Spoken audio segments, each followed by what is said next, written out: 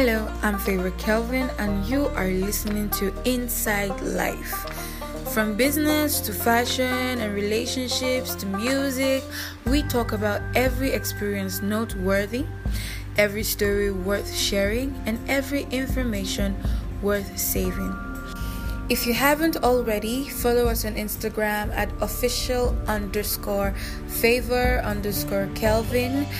Like and subscribe to this channel and go ahead and send me a voice message. I'll be waiting to hear from you.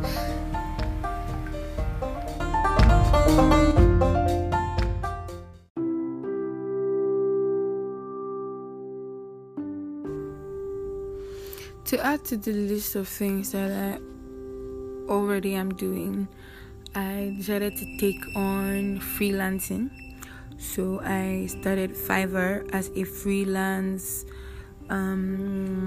musician, but something just seems to be wrong with being from Nigeria, because once you're a Nigerian, people do not want to work with you unless, of course, they get referred or something.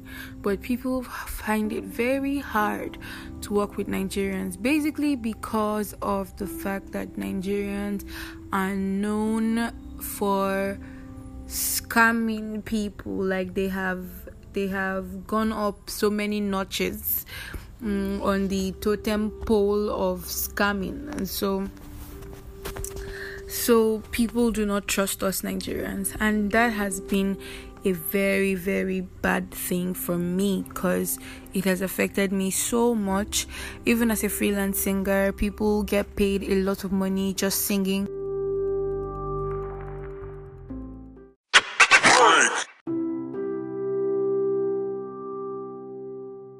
But then the jobs that come to me are just jobs of maybe $100, say $50, $25, and the clients would even be so pissed and so angry, threatening to leave you because they know that they didn't even want you in the first place. Maybe something beyond their control compelled them to stay with you. So that was my experience as a Fiverr freelancer, although I made a couple of bucks. But it wasn't enough to sustain me or my family. It wasn't enough to sustain me at all. And then eventually Fiverr brought up this ID verification thing, and I have my ID card, okay, my government issued ID card, and I tried to take a picture of the ID card and send it to them, and they kept on refusing and declining to verify it. So now my Fiverr account is locked.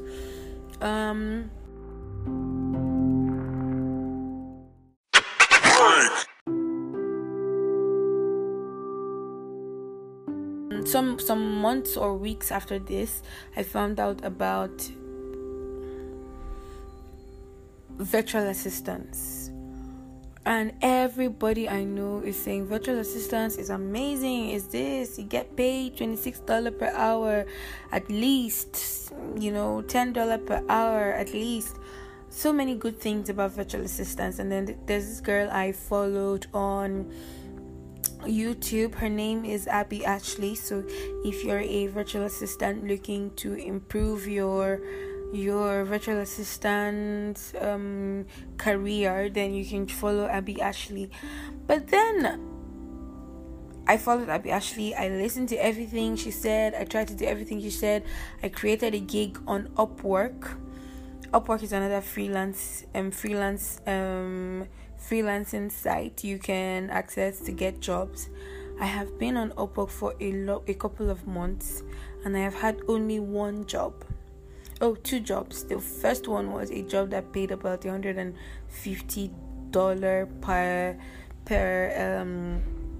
per month, and then the second one was just a one-off job that paid me only $5. And for a long time, I have not had a job on Upwork, and I've been sending out jobs, sending out requests.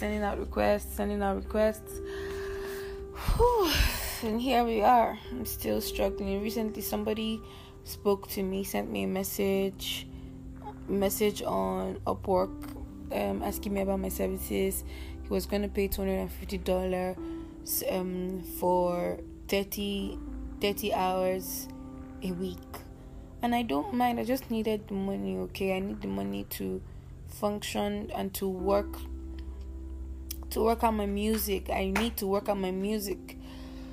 I've been thinking a lot. I'm always thinking. So if I say I'm thinking a lot in my podcast, just allow me, okay? Because I am always thinking. So now I'm on Upwork, and I've been trying to see if I should add another gig to my Upwork account. And then I've tried, but I don't feel like when you add a gig to when you add another gig, or when you have more than